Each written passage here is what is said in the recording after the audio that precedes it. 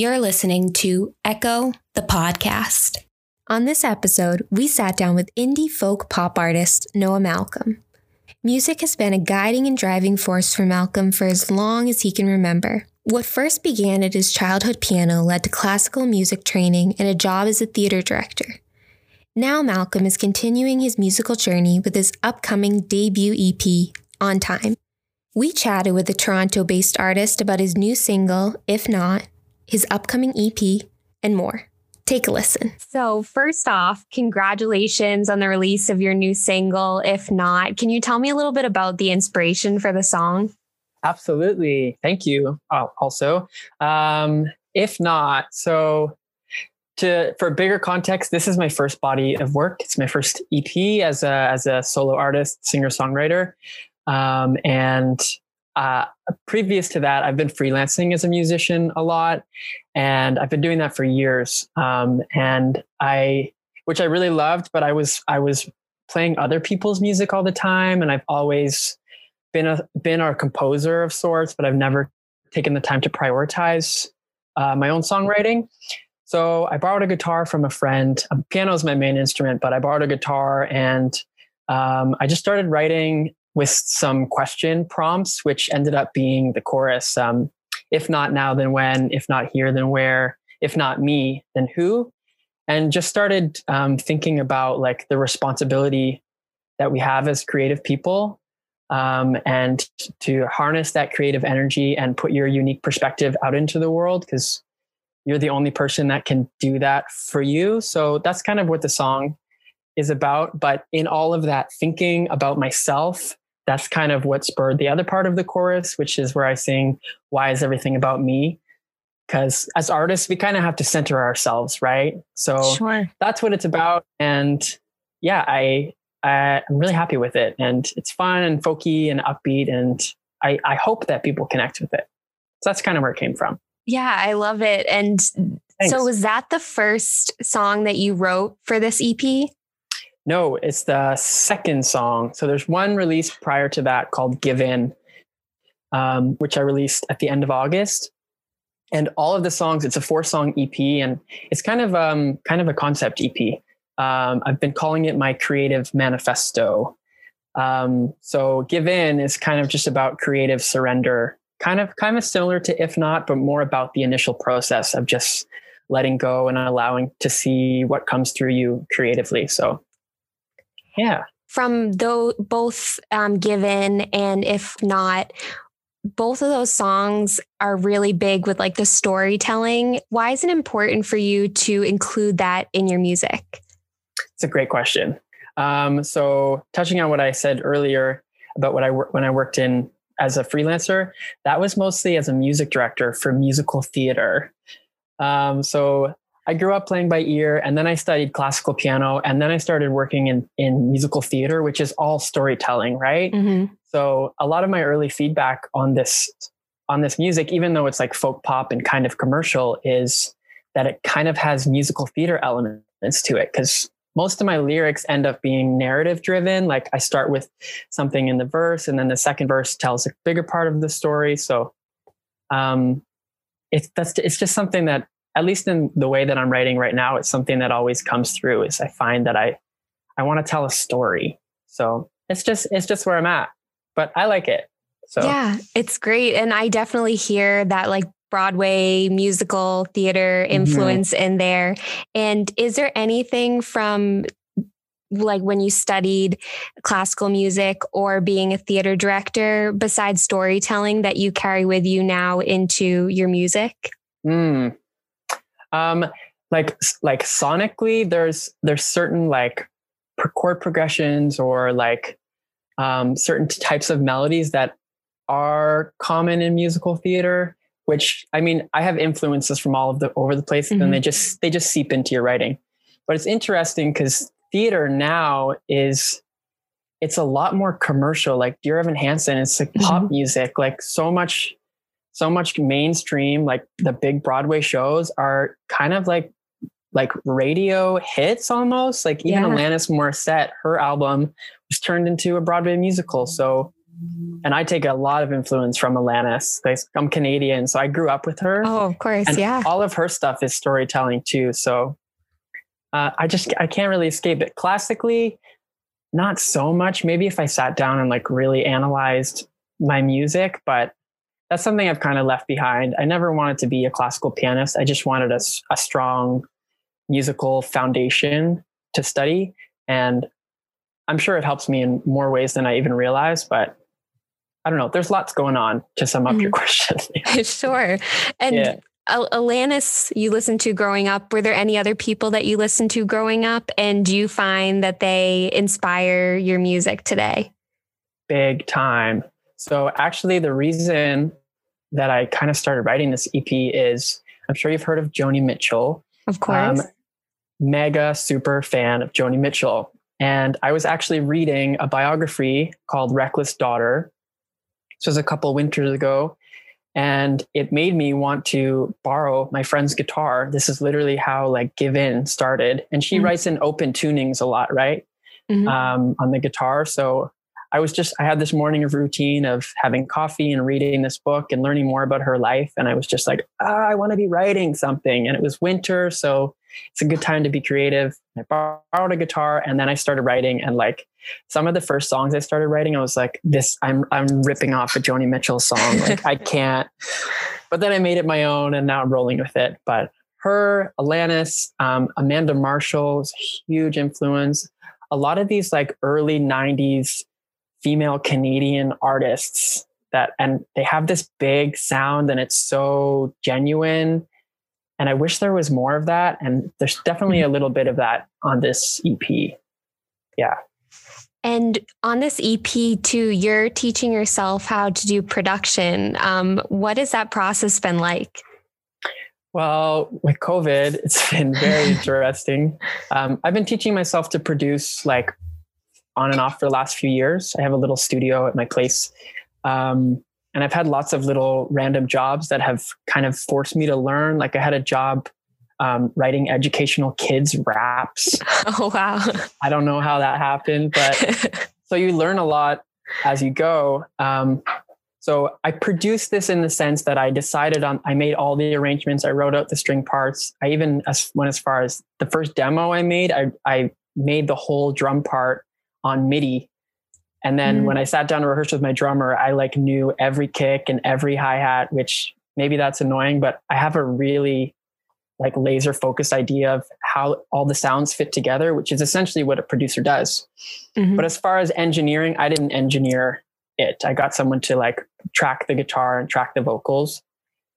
But actually I recorded one song. It was supposed to be a 3-song EP. And then COVID hit and I got inspired to write a song and it was very cohesive with the topics of the other song. So I did record that one in my apartment. I flipped my couch sideways and put a bunch of blankets on it. And once it's mixed, if you have someone who's good at mixing, like you can do a lot nowadays. And that's a huge thing, like bedroom artists, like, so yeah, it's been really, really eye-opening to me to see how much control I want to have. It's really hard for me to let go because my ideas, I see the finish line right away and then getting there, it's a lot of work, but yeah. And do you find that now that you kind of know a little bit more about production, that it changes how you write because you're like, oh, this like would be great if this was behind it or something like that? Yeah. I, like a lot of artists, I'm sure it's easy for me to dream big. So like I have a song I want to record after this, like not as a part of the EP, but like a single. And it works really well as just acoustic solo guitar, but I can hear so much more stuff. So I think it's just like, you have to be tasteful about it. So yeah, but I definitely hear all the sounds and I want to do everything, but it's not every song requires everything, right? It's always about serving the song. And your EP, all the songs are kind of about coming into your own. Did you find that in writing it, you learned more about yourself? Yeah, it's weird because all of these songs are kind of like, they're kind of lessons I've learned, but through the process of like recording them and getting to the finished product, I find I'm learning all of those lessons over again in new ways. And actually, on that note, the day that I tracked the 3 songs of the EP, which was a very creative, fulfilling, exciting day for me, I went home that night and wrote a song that I was like, this needs to be on the EP. And it's not, but it's called Word of Advice. And I'll probably release it at some point. But it's because I was experiencing just that, like all these things that I wrote about. And I was like, I've learned these, but have I actually learned these? Because I'm still going through it like big time. And I still am, because I'm doing the final tweaks for the last songs. And I'm still going back to some of these things that I thought I knew. But sure. I guess it's good to be aware of them. But yeah, absolutely. And what has it been like to see other people relate to that music and also relate to those lessons and words of advice? Yeah, a lot of my friends are artists and creative people. So I think they especially get it. And I've received a lot of like really in-depth touching messages from people. Like one person said she just like bawled when she listened to If Not, because it resonated with her, because she's also an artist and she's trying to find her way and do her own thing. And it's such an uphill journey. So it just really clicked with her. But even beyond that, I hope it clicks with non-creative people, because a lot of them are just about pursuing anything and all of the hills and valleys in like working towards any goal, whether it's like a relationship or a job.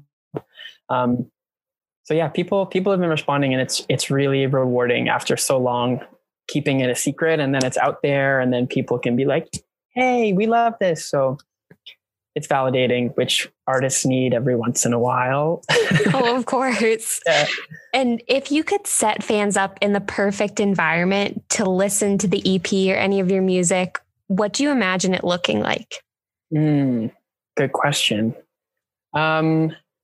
Since my songs are very like, they're not songs that I think people listen to passively. You can, because they're like enjoyable to listen to, but I really want people to like listen to them like lyrically. So I'm always like tentative to like play a live show where I'm like background entertainment, because I'm like pouring my heart and soul out. Sure. So I think the ideal environment is just like a room of like 40, 50 people. And I would love to do a big sound, but even like a stripped down version, like with cajon, guitars, keys, and like a couple backup singers, and just really create space to deliver the message of the song where people can be invested and share space and just really get into the song. I think that's my ideal situation. That sounds perfect, especially like you said, with the lyrics, to be able to hear that and to kind of sit with that and listen is really important. Yeah. And also with the teaser images you've been posting for the EP and stuff, there are old pictures of you at the piano. Do you remember what first drew you to sit at that piano at your parents' house? Oh gosh. Well, my dad is a musician. And we just grew up with that piano in our house. And I was one of the only, I have a lot of siblings. I have 6 other siblings. Oh, wow. And I was the one that was like really drawn to it. And every day after school, I would like throw my school bag and just go sit at the piano and just make stuff up. So it was just, I think just having music available as young people is so important. Because that's like, it's literally why I am who I am, just because I had an instrument in front of me. Right. So, but I've always been a curious kid and like very creative, and even outside of music, always creating games and things like that. So it was just like this canvas, like with 88 keys, where it was like, there was limitless possibilities, and kids are inherently just so creative. So it was just there, and there was music in my household. So I think I just wanted to try and do something on my own. So do you remember what your first song that you wrote, or like, are there any songs that you remember writing as a kid? I wrote one called Sunflower. It was just like a really basic melody. And I wrote a song called Dunphy Road, which is like the road that my grandmother grew up on. And I was always just making things up. And we had a little keyboard with like drum sounds and beats and stuff. And I would spend like a whole day making something in there. And then at dinner time, I'd be like, Mom, Dad, come listen. And then press play. Like, great. But yeah, I don't know, countless things that I've lost, countless songs. That's awesome though. Yeah. It's cool. And you recently collaborated with German dance producer Woodworks. Yeah. Who would you love to collaborate with next? Like anyone? Anybody. Ultimate dream collaboration. Oh my gosh. I've never even thought of something like this before. That's so weird because that song is like a dance, like tropical house track. Mm-hmm. So if I was going to collaborate, I would want to do something kind of more in the vein of what my EP is. Oh my gosh, who even would I pick? I don't even know. Who am I listening to right now? I'm listening to so many people. I mean, she's really old, but Joni Mitchell, like how cool would that be? I don't know if she's ever going to record anything again, although she's recently on Instagram. Oh, I didn't even know that. That's awesome. She's promoting some new like box set albums and releasing a bunch of content from like when she was just young and starting out. So, but that's probably not going to happen. Probably not going to collab. You never know. You never know. And speaking of, would you ever want to write a musical? I have written. Oh, you have? I have written a couple musicals. Yeah. A few years ago, me and my friend Luke, who's a writer, we wrote a musical called Perry Loved Mary. And it was in a brewery in rural Ontario. And it sold out for 3 summers. Like, wow. Yeah. So that like musical theater was like my life for like, from like 2015 to like 2018, 19. So, and I wrote another one that was workshopped, but then I kind of started doing my own thing. It was called Packed, and it was a backpacking musical that takes place in a hostel. Because I love backpacking and traveling, and I wanted to fuse those two things. So I haven't like closed the door on going back to those kinds of things because they'll always be there. Mm-hmm. I just love storytelling, and musical theater is like the format for doing that, music and storytelling. Absolutely. Yeah. And with traveling, did you learn anything from your travels or see anything that you brought into your music? Concretely, like, or specifically, I'm not sure, but I think the idea of traveling when you're young and backpacking like by yourself is, and I'm sure anyone who's done it can speak to how transformative a process that is. Like just being alone in another part of the world really like strips away all the things that you identify with. And then you get to see like, oh, I'm this person in this environment, or like this person from this background brings out this in me.